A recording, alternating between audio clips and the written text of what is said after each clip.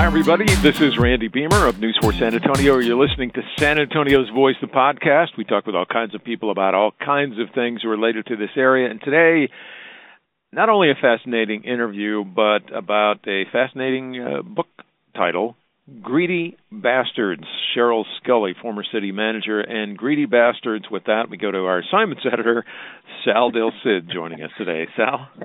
Thank you, Randy. Yeah, so if you ever wonder why San Antonio functions the way it does or why things get run a certain way, well, then this is the podcast for you. You guys talked about that in detail. And, of course, you spoke about her famous battles with the fire department and police department unions. But she also revealed a couple stories that maybe people aren't familiar with, Randy. She told you who was the famous San Antonio resident who picked up the phone to recruit her after she said no to the job the first time. And she also told you what stunned her a little bit her first day in the office when staff told her something that she should do, and that kind of took her back for a moment. Fire 300 people it was, and it was over the weirdest of issues. And so not only is the word greedy bastards in there, but porn was involved. Some surprises in there, very interesting. And also it describes how she worked with a series of mayors from Phil Hardberger to Julian Castro, Ivy Taylor, Ron Nuremberg, and over the course of those years, one of the things that she worked on so hard was she was the front person on that fire and police union contract and wasn't real happy about it, and it took a toll on her, and she talked about that and explains how Greedy Bastards relates to that. But everything from pre-K for essay to the recession in San Antonio, fascinating conversation. I hope you enjoy it. Rate it high at the end. Subscribe. This is San Antonio's Voice, the podcast with Cheryl Scully on Greedy Bastards. All right. Thank you very much for doing this. This is going to be fun. Be loud, be obnoxious. Don't be shy. I tell people who are politicians. First of all, I'm not a politician. I know, but that's why I'm saying I should get you to be loud and obnoxious. Greedy Bastards, very understated title. Did your publisher like it or say? Oh, my publisher loves the title. I can't take credit for the title of the book. It was inspired by the police union president back in 2014 when we began the conversation about remodeling the public safety contracts for both police and fire unions. There was a video of him talking about my team and I and how we were trying to portray them as greedy bastards, but they weren't. And as soon as I saw the video, I thought, gosh, if I ever write a book, he just gave me the title to the book. So we joked about that over the years. I didn't think it would take 6 years to get to conclusion with both unions, but it did. We just received the fire union arbitration in February of this year. But it was a tough battle, changing the 25-year-old contracts that were approved back in 1988. It was a tough battle, and I think the title reflects how difficult it was. And this was most of the book, right? But it's not the only part. Yeah, the beginning of the book was about my recruitment to San Antonio. You'll recall, Randy, that I turned down the job the first time it was offered. And then Phil Hardberger wanted you bad. And then I hadn't met Phil Hardberger. In fact, when I was being interviewed in the spring of 2005, I asked to meet all the mayoral candidates because I knew there was an election in May and a runoff in June if necessary. And they said, don't worry about him. He's not going to win. The election is really between two sitting council members, Julian Castro and Carol Schubert. So I had met both of them. I turned down the job at that point. And then, a couple of reasons. One, they had wanted tremendous change. They were looking for improvement in the city organization, city government, and they said things like, fire everybody and start over. And I said, well, if you are really serious about that, then I would hope that the council would be unanimous in wanting that kind of change and that there's strong support for that kind of change. and they had offered me a lot of money to attract me to come to San Antonio, so I knew they were serious about wanting that kind of change. But my salary during that election process that spring became controversial. A couple of council members fell off. The support wagon, although they said, we want you to come, but, we aren't supportive of that salary, and I withdrew from the process and said no thank you. So I went back to doing my work This is in Phoenix. Mm-hmm. Yes, as the number 2 person there. I was the assistant city manager there. And then I got a call first from Red McCombs, who I didn't recognize who he was. I should have. My daughter at that point was a sophomore at the University of Texas. When she graduated from high school in Phoenix, she chose to come to the University of Texas.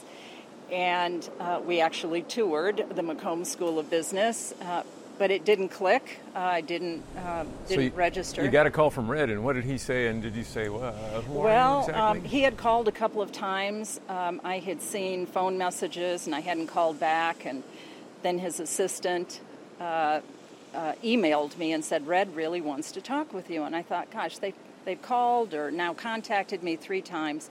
Let me just take care of this. Let me call this man back and tell him, no, thank you. I'm busy, and I've decided to stay in Phoenix. So I called, and I was polite, but he said, Cheryl, in his usual Southern Texas drawl, we have a new mayor, and we want you to come to San Antonio as city manager. And I thanked him and quickly got off the phone to go on to my next meeting.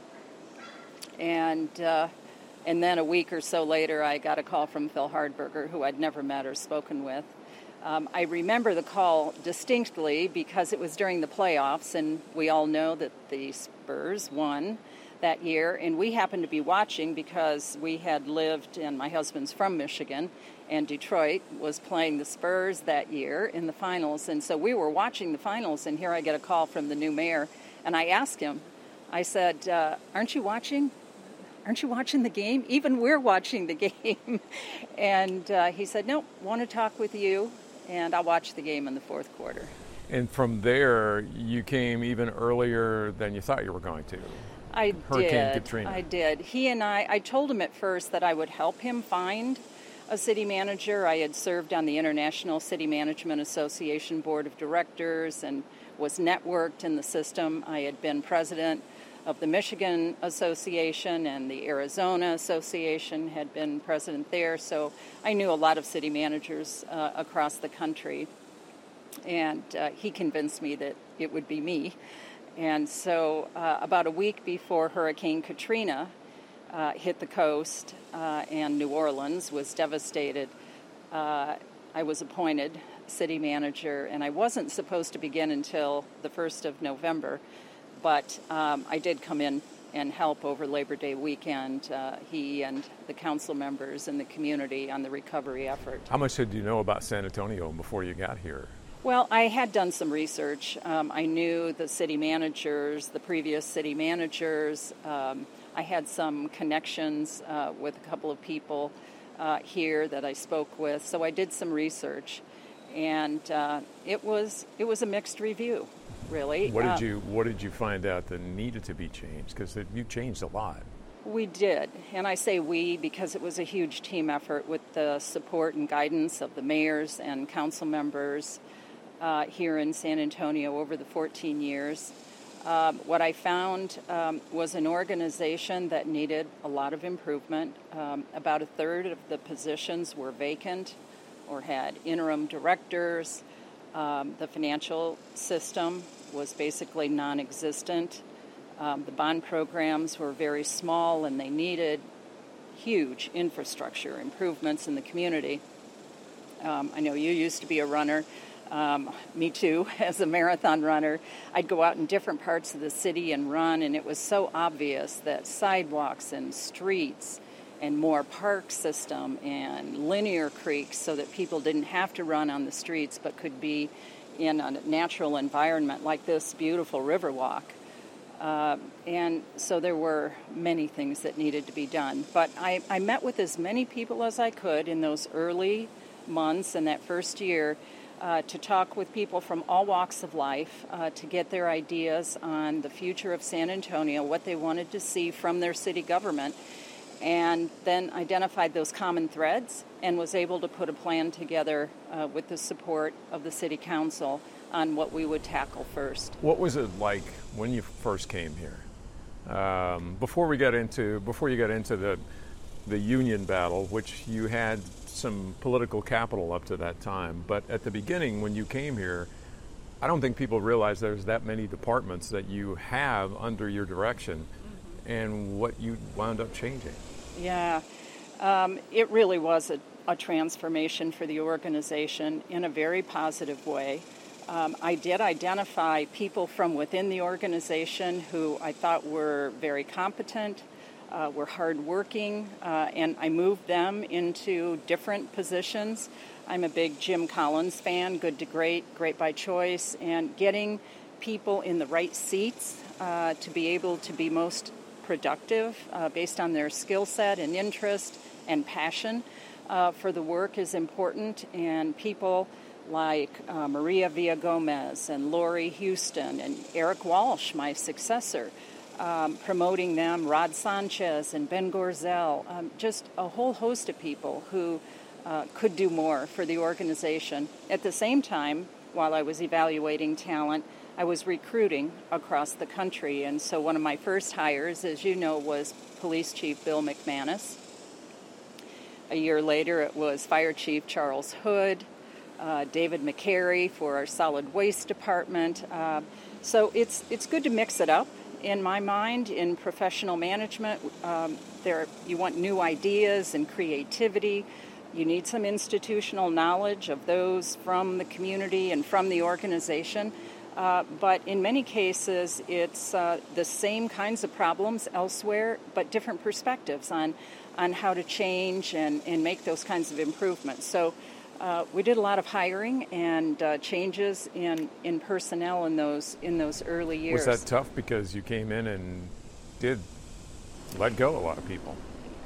It was tough. However, I told people that I wanted them to be a part of the team, but here was the direction. And if they couldn't subscribe to that, then they needed to move on. And one of the things you had to deal with, and you mentioned in the book, is what a lot of people were doing online.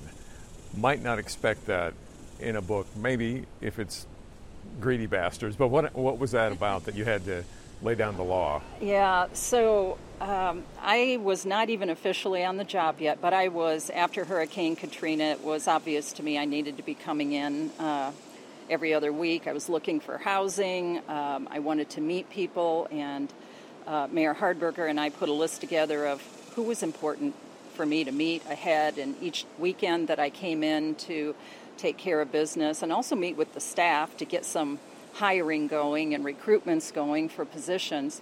I'd try to take a Saturday afternoon and meet the police union president or the neighborhood leader in an area of the city that needed improvement, just to meet them in a casual setting, get to know them. And I did move my things here to my new home a week before I was officially on the job, thinking I could get myself organized and then just hit the deck running that early November date. I went into the office. It's hard to keep me out of the office. That Monday morning that I arrived, and I wasn't on the job yet, and I met with the staff, and they said, we've got a problem. And I said, well, tell me about it. Let's talk it through. And they said, we're recommending that you fire 300 of our city staff because they've been using their city computers and looking at pornography. 300? 300 staff. So I asked about a technology policy, password protection, none of which existed. And I asked them how they found out that. Yeah, how did you identify that many and not do anything? Well, they said that they had done a sting back in July. And so I asked, what have you been doing since July? And they said, waiting for you. Knowing that we couldn't prove that they were actually on, and if they appealed their terminations, police and fire have an arbitration process. The civilians have civil service. without password protection, basically the computers were open to anyone. I did ask the Human Resources Director at the time to meet with the top 20 worst offenders and discuss with them that if this ever happened again, they would be fired immediately. They knew how much time they were doing this? How much time they were? They did, and it was pretty awful. And then you worry about, where was the supervision? Where was the productivity analysis? Did someone not notice that you have employees on computers looking at pornography for hours on end? How was that? So it was bigger than just even those 300. But what I did do immediately was work with the staff. We developed a technology policy, implemented that. We did training throughout the organization and put screens on the computers and password protection. And the problem has been taken care of. But since that came up right away, did you wonder why, did you ever wonder, this is going to be a little weirder than I thought? Well, I knew that there were basics that needed to be addressed right away. Ethics training was another area of concern. In fact, I noticed when I was going out and about and meeting with all the employees, there were these posters set up: fraud, waste, and abuse, call this number. And I said, whose posters are those? Oh, that's our Office of Municipal Integrity. If anyone sees something wrong, they need to call. And I said, tell me about the training. What kind of training does the city do? Oh, well, we do training, and it's voluntary. I said, did it occur to anyone that people who choose to go to the training might not be the people who need it most? And I strongly believe, in more than 40 years in city management, that if employees know the rules of engagement, if you're fair and just in discipline process, they're going to do, a majority of them, a high majority, 98% are going to do the right thing. So we developed a strong ethics policy, developed a video to give examples of what was right, what was wrong. That first year I had, I think, 360 complaints about integrity that came to my office and the Municipal Integrity Office to investigate. And by the time I left, we had it down to 15. Now, people might wonder, well, first, they probably forget who was in office then. You may forget who was in office in all the city council positions then because you worked with so many. But it was Phil Hardberger. And what were your first big directives? Also, people don't remember that back in the day, there were some city council members that went to prison while you were there? Yeah, that was, no, that was before my time. That was another reason that I was thinking twice about whether or not I wanted to come to San Antonio. I didn't want to be associated with an organization that had council members that had been, indicted, convicted of bribery and wrongdoing. Where that happens at the top, where the leadership is like that, you can expect that there's some of that in the organization. And I did find that in the Development Services Department, where building permits and inspections are handled. And I removed the director and appointed Rod Sanchez, who was the assistant director, to take over that area. We worked hard to improve the operation, that is, to improve our cycle time, how long it took to get a permit, the quality of inspections, and the overall customer service attitudes of employees. Not just to say no. In government work, it's easy to say no. Can't get in trouble. No, can't do that. But it takes a different approach and a different individual to say, not this, but how about these two alternatives? Would you consider undertaking your project, doing it in this way? And so we did a tremendous amount of training. And through Rod's leadership in that department, it became certified as one of the top departments in the state and the country. And now from there, you talked about infrastructure, and Phil Hardberger was about infrastructure. Was that the first big thing you worked on, a big bond issue? Yeah, so in January of 2006, I'd only been on the job a couple of months, had already removed quite a few staff, and was busy recruiting a new police chief. And they asked me to develop a big bond program. They knew from my experience in Phoenix that I had worked on big bond programs, nearly $3 billion of bond improvements just in the general obligation program at the city, plus the airport and other water, wastewater funds. So they wanted, some council members said, we want $1 billion program. And I said, well, let's study this first, because the largest bond program they had done was $140 million. And then they divided by 10, meaning everybody received about $10 million to work with. And that's not to say $10 million isn't a lot of money. It is. But when you think about how expensive it is to undertake major street improvements, it's expensive. Tiny compared to what they needed. Right. And, I mean, think about the senior center in District 10. That was a $10 million project. So back in the day, that meant only that one project could get done for that period of time. So the first thing I did with my new finance director, Ben Gorzel, was to study the financials. What was our capability without a tax increase? I knew as the new city manager I was not going to recommend increasing property taxes. In fact, I did not my entire tenure. I recommended, and the council approved, lowering the tax rate 4 times. But we had capacity to do that. So we looked at it financially, and then I met with bankers and CFOs from the private sector to say, here's what we've analyzed. Shoot holes in this. Tell me what you think might be wrong with this analysis. And we had a low, medium, and high projection as to what we could do. We settled on the medium range, and I recommended a $550 million bond program. But I also knew that to have a big bond program, you also have to have the organizational structure in place to be able to deliver those projects on time and within budget.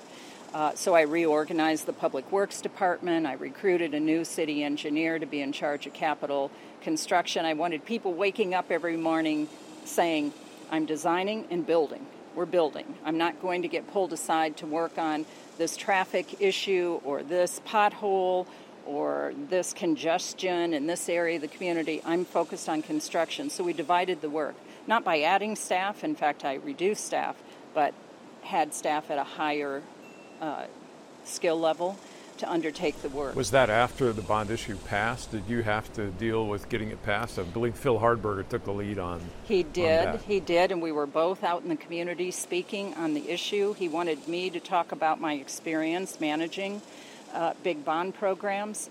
Most importantly, we also involved the community.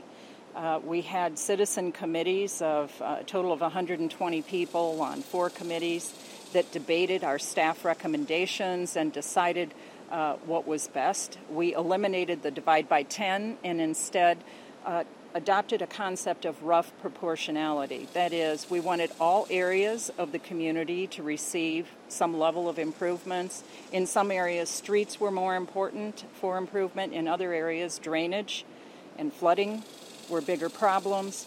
Other areas didn't have enough park acreage, and so we were roughly proportional. So it didn't have to be exactly 10 council districts, each one exactly the same. That's right. And we coupled that with a maintenance program.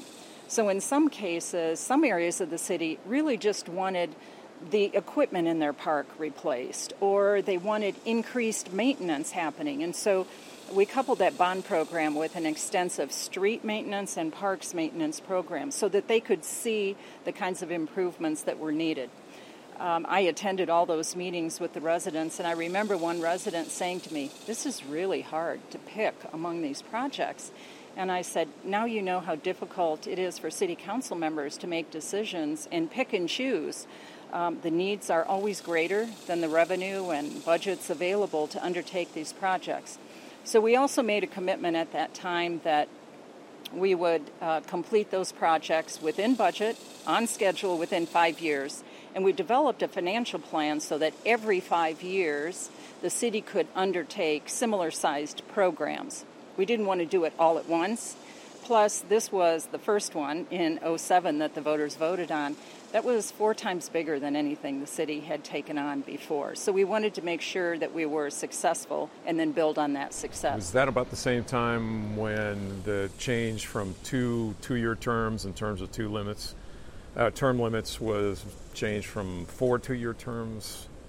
Did that make it easier, or was there a reason you had 5-year increments and what the bond package would do? Those two were not related. Phil Hardberger did recommend, I think he felt that we had reestablished some better confidence among the voters, and he recommended, and what the voters approved were 4 2-year terms. When I came to San Antonio in 2005, it was 2 2-year terms, and the community was reluctant to give them any more time because there had been so many problems with elected officials. And they weren't getting paid much They at were all. not, no. They were paid $20 per meeting at the time, which I thought was a problem as well. I mean, how can you not work or work less and support a family when you're getting paid $20 a meeting? But so we had 4 2-year terms. That actually happened right before Phil left office. So that was in 2008 that was considered by the voters. But we did that bond program, and then in 2012, 5 years later, recommended a $600 million program, which the voters approved because we did substantially complete all those projects. There were a few that were being finished up at the end, but we kept them within budget and actually saved money because by then we were in the recession, and contractors we were hungry for work, and so we had some great bids, came in under budget, nearly $50 million, and we're able to reprogram those funds into even more projects for the community. People might not realize there's different forms of city government, but council manager, and especially years ago, before they got paid, was council decides, but the manager runs it. So you have more power as the manager. When the council was getting paid $20, did they do less? Did they expect more of the city manager to run the business?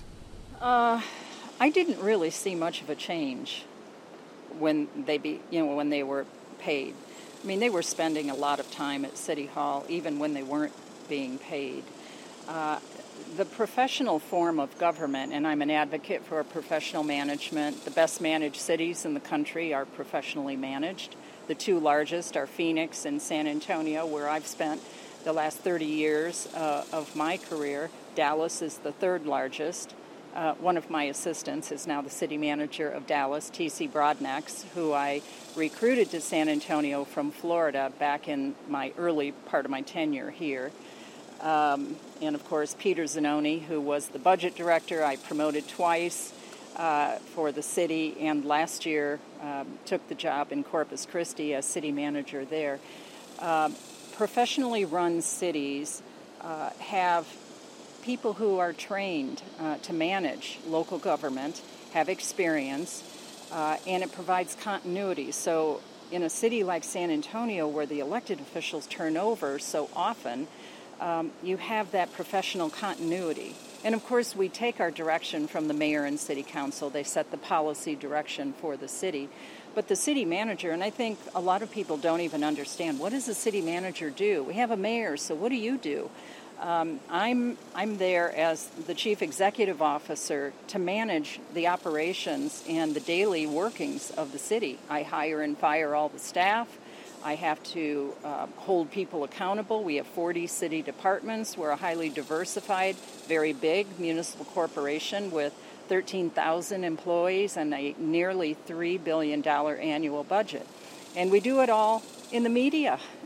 Transparently, or you try? Transparently. We try to be very transparent. And this is different than, because we've always had this form here, at least for decades. Well, different than other cities. Since 1951. Yes.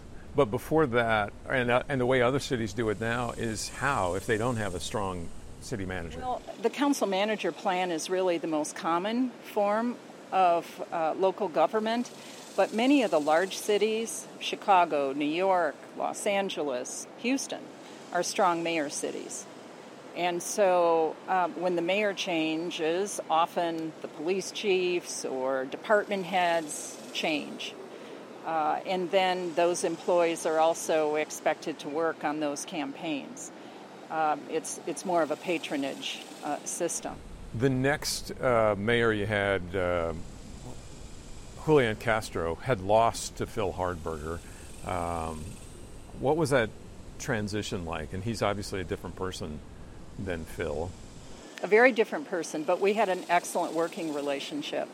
I think very highly of Mayor Castro. He introduced the SA 2020 initiative that we discussed with the community, and we helped him as he asked our residents, what do we want the city to be, what are we aspiring to be, and then to develop performance metrics on how to measure to get there. He was extremely supportive of the bond effort and what we had done, and so we went to the voters in 2012 with the second big bond program that was nearly $600 million.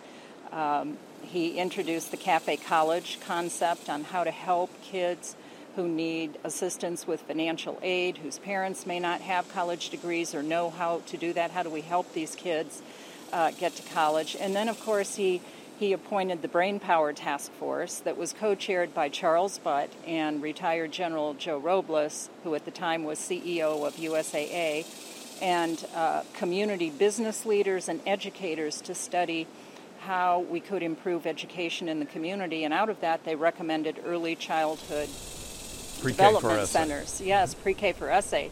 And when they made their recommendation, he asked me if I would develop a business plan on how to implement that program.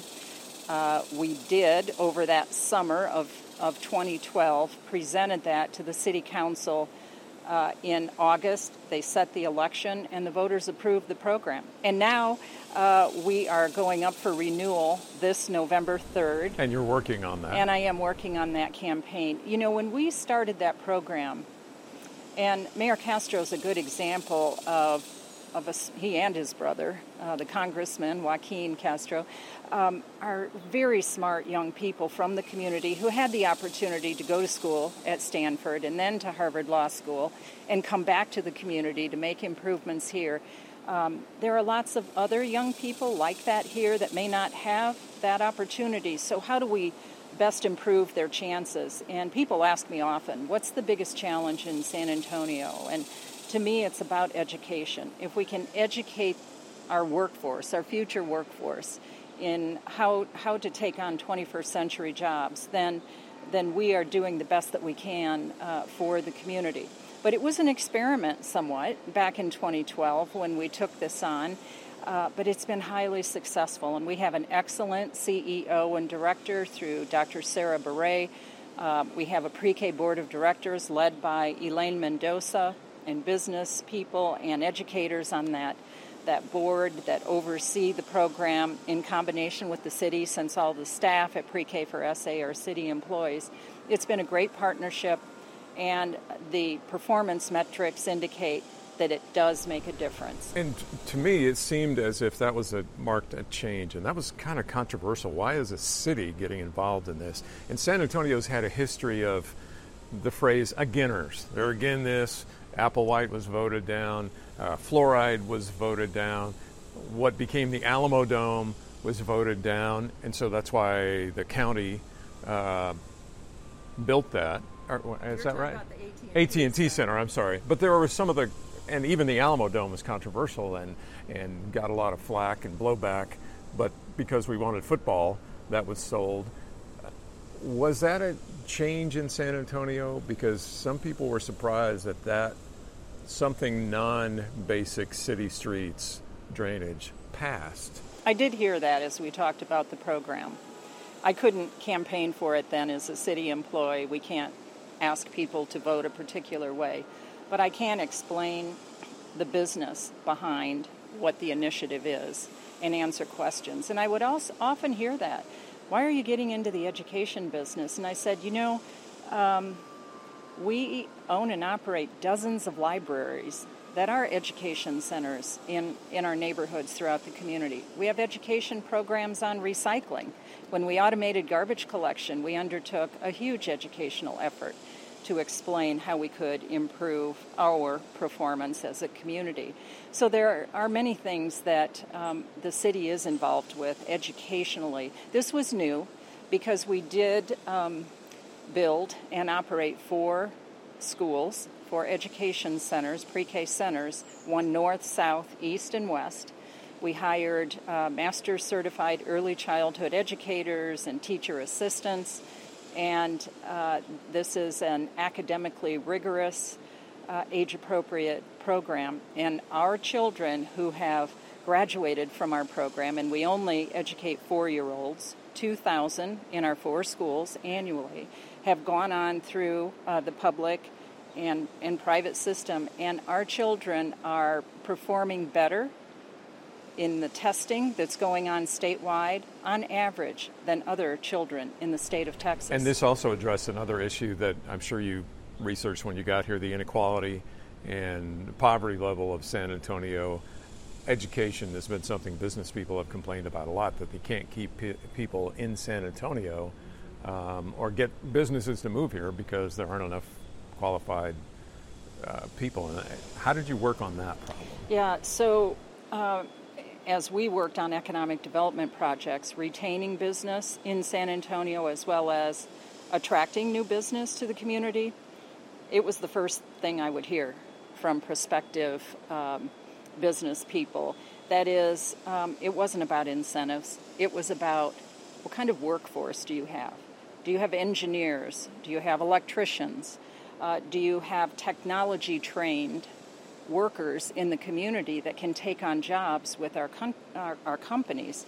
And so we knew that we had to develop a better pipeline and work closely with our universities and community colleges on better training our employees. And the best way to do that is to start young and make sure that kids have a great foundation so that they stay in school, they graduate from high school, and then either go on to an apprenticeship program or a 2-year or 4-year degree program, because 21st century jobs require much more training.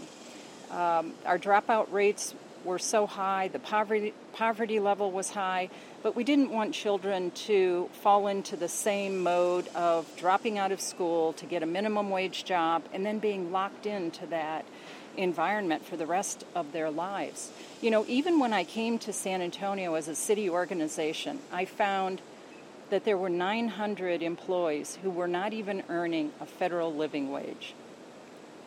900. I moved them all up to the federal living wage. I just did it.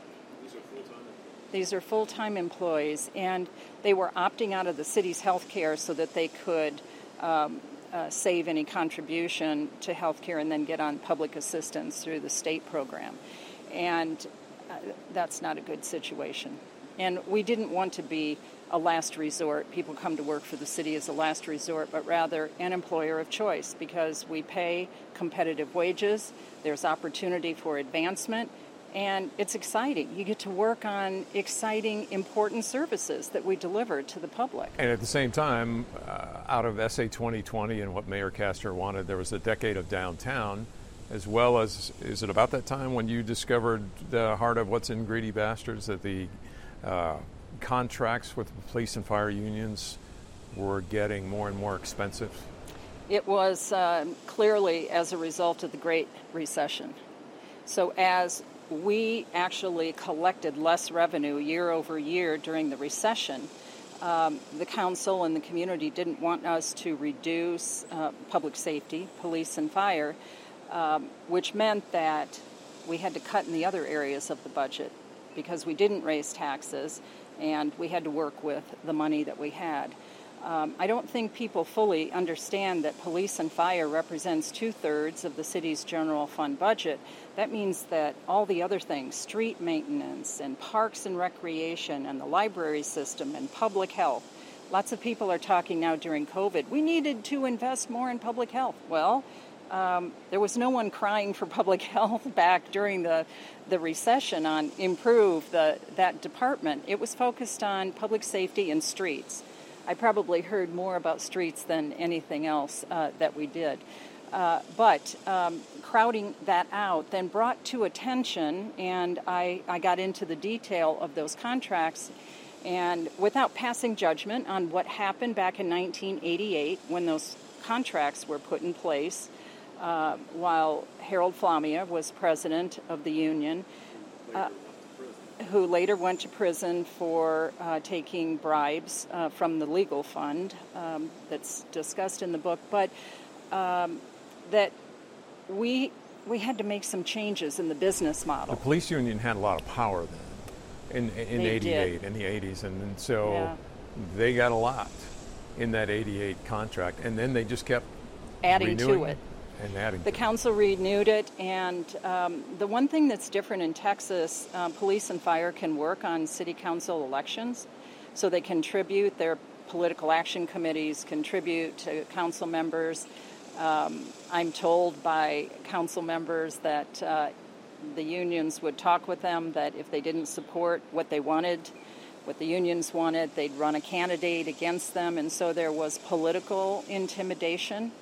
And it made it pretty difficult. So in 2009, when I tried initially to change the business model of the healthcare, and not to take away benefits, but to restructure it so that it was financially sustainable, because it was no longer affordable and clearly not sustainable. I had projected that as soon as 2024 or 2031 or 2040, it would bankrupt the city. It would we'd only fund public safety, nothing else. And it didn't show up maybe as how much they were making in salary. It was the benefits, the health benefits that paid everything for the employee as well as for their spouse and family. And we still pay 100% for the employee, but we are asking them to contribute. We offer two plans.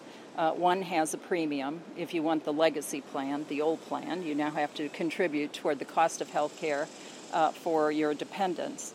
But we have a consumer-driven health care plan with a health savings account that's offered. And a majority of the employees have moved to that system because they save money and the city saves money at the same time. People might wonder, okay, back then it was, 2/3 that go to public safety. Across the country, how does that compare? Yeah, and what is it now? We were definitely on the high side.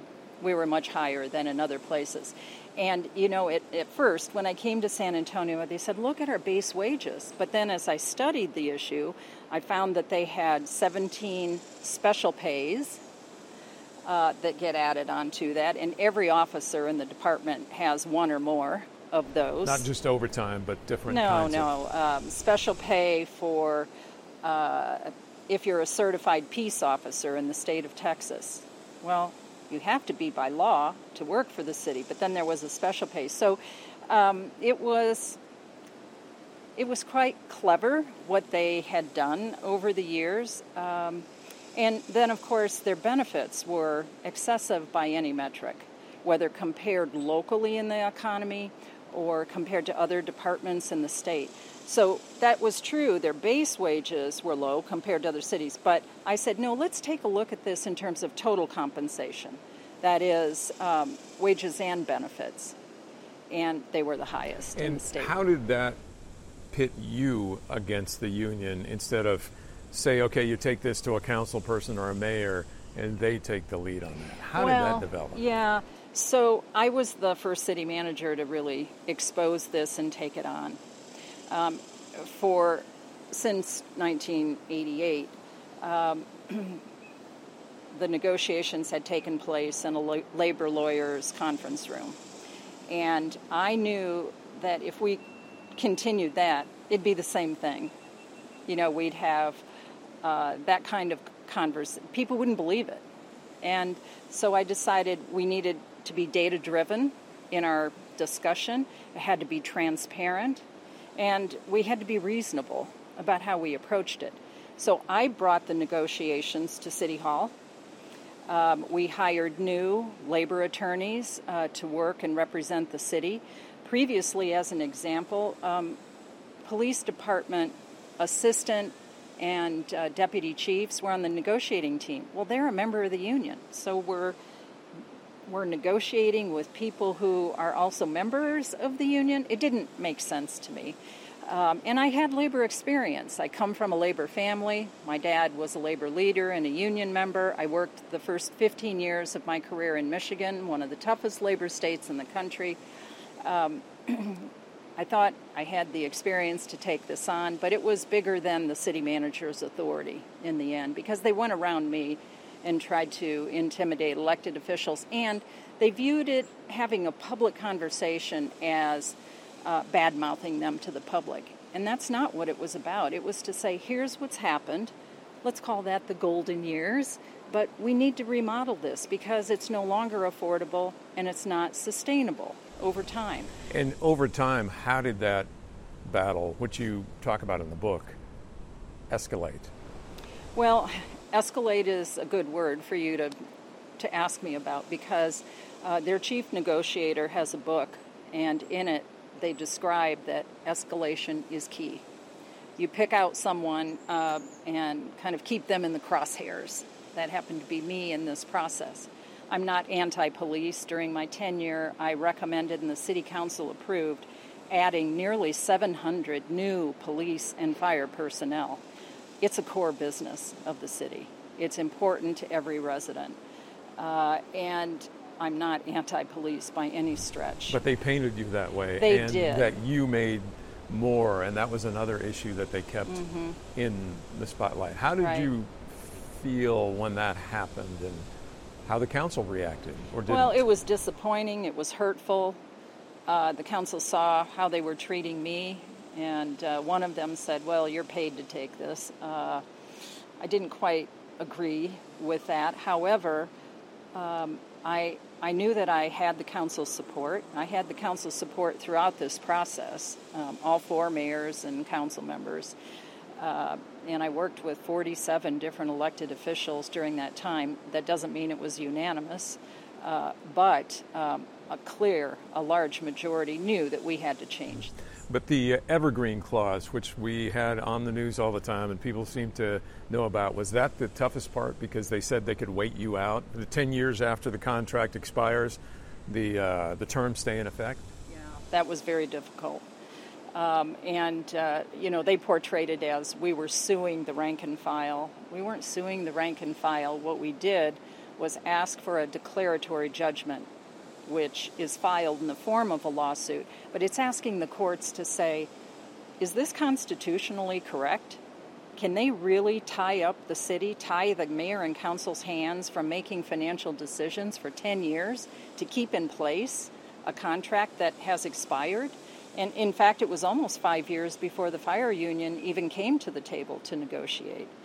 And of course, they went to the voters and did get binding arbitration approved. Their members worked the polls. They were at the highest voting precincts because they worked 24 hours. They're off 48 hours, so they had a lot of off time that they could be there to advocate and say, hey, we haven't had a raise for 4 years. Do you support your firefighters? Vote yes on these items. And doesn't that city manager earn too much money? And that was another item. And they that put was on another the item. It didn't ballot. apply to me, but they were trying to paint me as the bad guy, as the greedy bastard.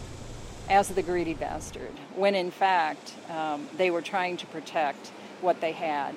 And I used the title because it reflects how tough the fight was, but also how far they would go to keep in place what they had, even if it meant harm to the city. And a big part of it is about the money, but it's also about something that's in the news now, which is police accountability and holding them accountable. And that's one thing you didn't get that you'd like to have had. Yes, it was a priority when we began the process of negotiation with the police union in 2014. We wanted the chief to have more authority over disciplining the officers. There are conditions in what's called Chapter 143 of the Texas Local Government Code that give police officers arbitration rights if they're terminated. We wanted the chief to be able to present in those arbitrations the complete file of the officers, as well as make a number of changes. We had 7 items that we really wanted changed.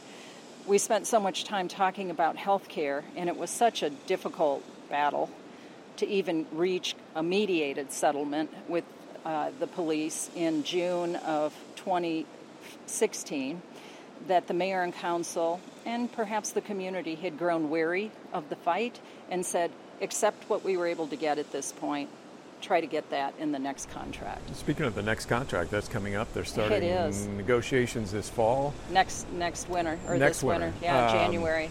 How did you do, you think, on that contract? And since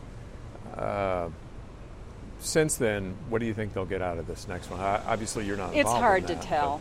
They still have an 8-year evergreen clause. So if they don't like what's being requested or decide they don't want to negotiate, they can string it out for a long period of time. Hopefully, not too long.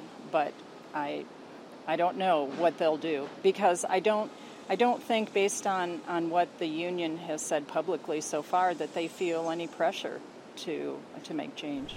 What is it like watching that from outside now? Is it like, whew, I don't have to deal with that anymore, or man, I wish we would have done this, or a little of both, or?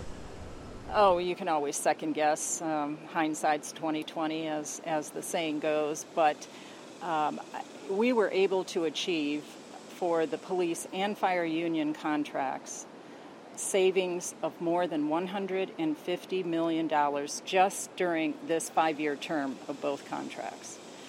That's significant for the city. And those savings in healthcare will go on into the future. So I wish we were and had been able to get those disciplinary changes, but I'm hopeful that those changes will come in 2021. Since that and the big part of the battle and writing the book, well, people might wonder, okay, well, you're done, you made good money, you're retired.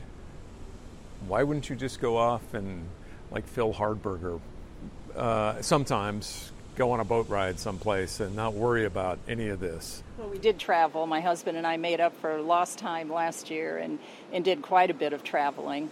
I decided to write the book because, as much media coverage as there was about this, I think the main issue as to why we took on this challenge was largely misunderstood. There was so much about the fight that people didn't realize we were doing this for the future of the city. I dedicate the book to the residents of the community and to our public safety personnel who keep us safe. This was about being able to have a department that's well-equipped, but it was for the taxpayers of the community who can't afford to pay more. And so I thought it was important to make sure that the facts were out there. And it's also, I think, a guidebook for other city managers in the country, elected officials, and communities that are facing some of these very same challenges. And I'm often contacted by them to say, now, how did you go about this? I've already had a call from Houston saying, hey, can we talk with you about... You're going to be a consultant? I'm doing a little bit of consulting, but not a lot. I'm doing a lot of nonprofit work here in the community. Boards and a lot of boards. Pre-K for SA now? Pre-K for SA campaign. I'm also serving on the Texas 2036 board that's chaired by Tom Luce out of Dallas, and former U.S. Secretary of Education is our CEO, Margaret Spellings. Joe Strauss is involved too? Joe Strauss and Peter John Holt are co-chairing our Early Matters task force that I serve on. We had a 2-hour meeting yesterday about the future of early childhood education here in the community. I just recently was asked to join the Texas Biomedical Research Institute board here in San Antonio that's doing outstanding testing and analysis related to COVID-19, which is timely and important so much. I also joined a corporate board. I've been recruited by several companies about joining their corporate board. So I'm keeping very busy. I have an office downtown.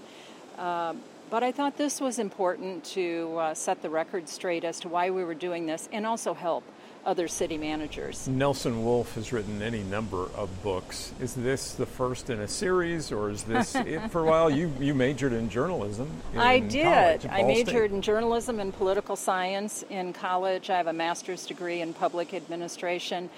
I don't see other books ahead, although I have already been asked about that. And how about writing about this? And even my staff at City Hall said, you have to do a second phase. There are so many more stories to talk about. Really greedy bastards. Well, no, to talk about the transformation.